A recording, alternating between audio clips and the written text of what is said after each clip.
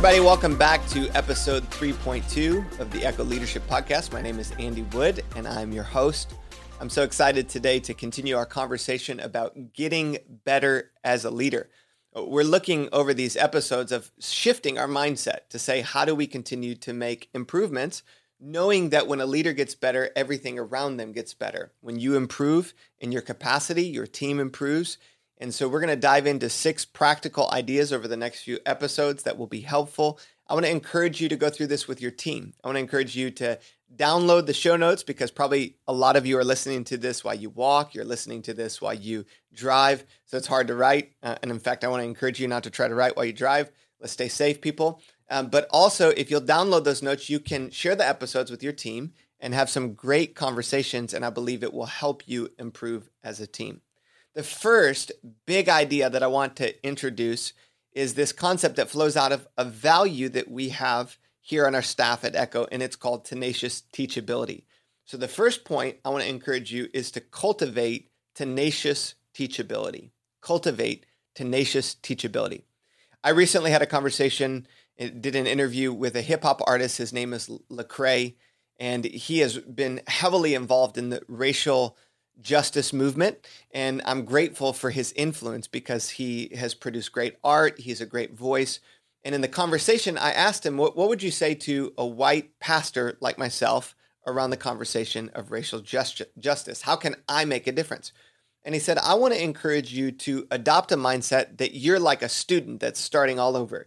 You're going back to the basics, and you're going to start like a college student would get a new major. So you're going to read books, you're going to get new mentors, you're going to have many conversations, you're going to pick your classes based upon this. And that mindset of being a student that starts at the beginning, what happens over time for a lot of leaders as we progress, we get more mature, we lose some of that rookie hunger that we started with. And we can start to think, well, we know, we have experience, we've been doing this for a long period of time. I want to encourage you to continue with tenacious teachability, even as you lead for 20, 30, 40 years, as you're decades into this, to still have that hunger that you had when you started. I also want to encourage those of you who are just getting started. A lot of you who are teenagers, maybe even your early 20s, you've only been leading for a few years. You have passion, you have drive, you want to make a difference with your life. And the tendency when you're younger is to rush right into action, which is great. We need that kind of response in many ways. And at the same time, to couple that passion with wisdom, to couple that passion with growth. And that happens through tenacious teachability. One of my mentors said one time that your decades have different themes.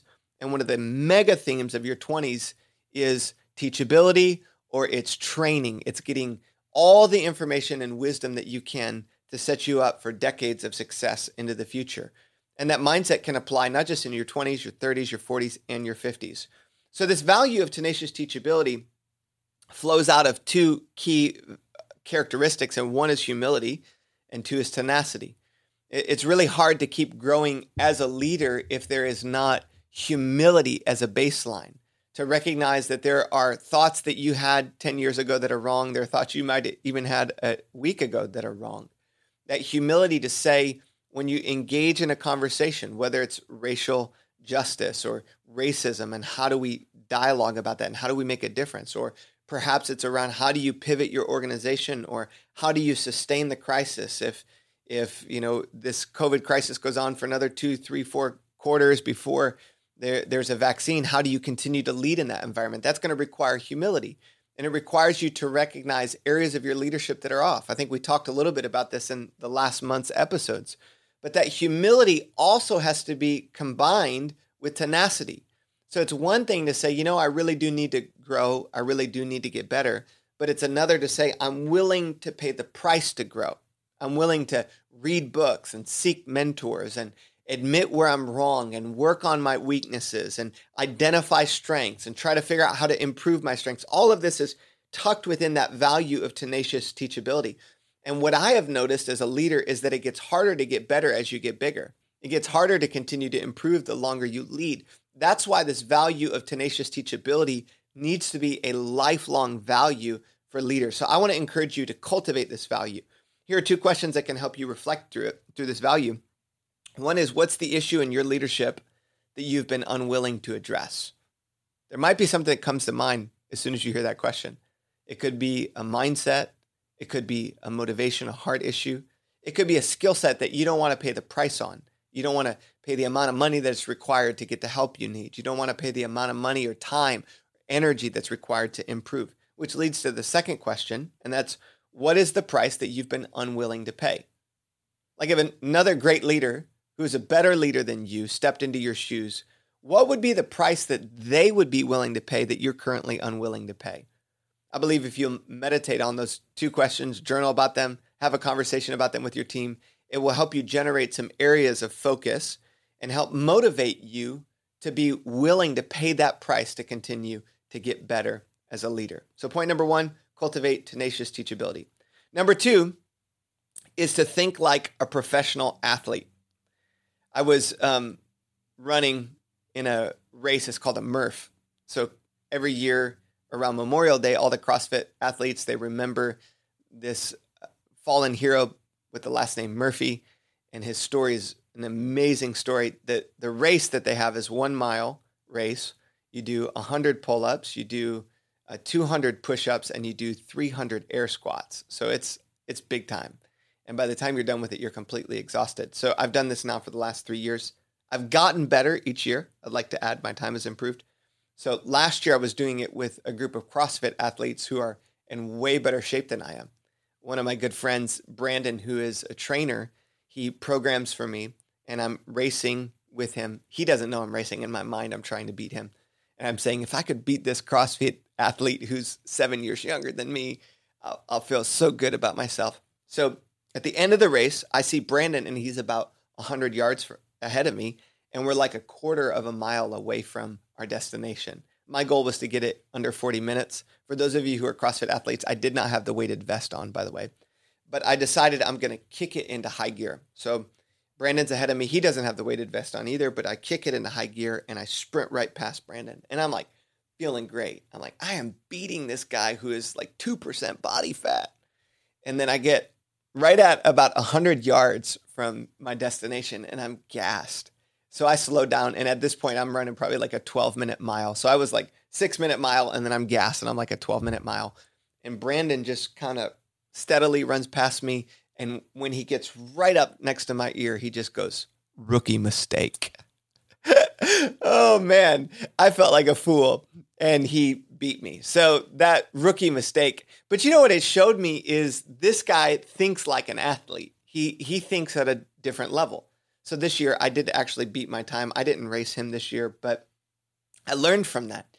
And there's something so powerful, point number two, about thinking like a professional athlete.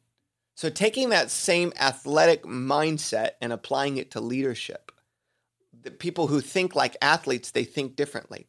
Some of the things that they do is they look at failure differently than most of us do. An athlete sees failure as feedback. So they look at their game afterwards, they watch their tape, they watch the videos of their performance, and they figure out areas that need to improve. When they fail, most great athletes don't think, oh, I'm a failure, I struck out there. They think, okay, what do I need to do better next time? They also are constantly playing with pain. Athletes learn that they're always nursing some injury, whether it's a bad shoulder or a bad leg. And it doesn't mean that you don't have to try to improve that pain and get healthy. And there's some pain that's bad pain and there's pain that's good pain. But most really good professional athletes are playing with some form of pain most of the time. They're trying to get it healed, but they're dealing with it and they have to fight through that pain. They're also constantly working on strengths and weaknesses. So they're identifying areas where they are strong, they're getting better, they're finding weaknesses, and they're improving through process and habits. So they're looking at the habit that is producing the result. They're putting processes in place that produce fruit. I love Steph Curry. I think he's a great example of this, where you can even watch some of his YouTube videos. He put together a master class about his habits as an athlete. Those habits produce fruit. Also, they're making choices that others are unwilling to make for the sake of progress. A professional athlete, especially a really good professional athlete, they're much more rigid with the time they go to sleep and the time they wake up and the food that they eat and getting enough water and all of the habits that produce the kind of sustained growth over a long period of time. So I want to give you a question to wrestle through, and it's where do you need to adjust your approach in order to go pro? Some of us are operating like amateurs as leaders. We're bringing an amateur mindset to a professional game, to a professional competition, to a professional performance. And as leaders, I want to encourage us to think differently about leadership, to think like pros, to think like professional athletes, and apply that professional mindset to what we do. So I want to encourage you to think about a skill set or a mindset or a motivation issue that could be playing into your performance and focus on that for a given period of time. When we come back, we're going to talk about growth goals. We're going to talk about how do you narrow the focus for progress. But this has been episode number 3.2. We've looked at two big ideas. Number one, cultivate tenacious teachability. Number two, think like a professional athlete. I hope you found this helpful. Our goal is to help you become the kind of leader that everybody on your team wants to follow. Please help us continue to spread the word, rate it, review it, give us some comments, subscribe to it. We want to help you grow and improve as a leader. We look forward to being back with you for episode 3.3 as we share two more practical ideas to help you get better.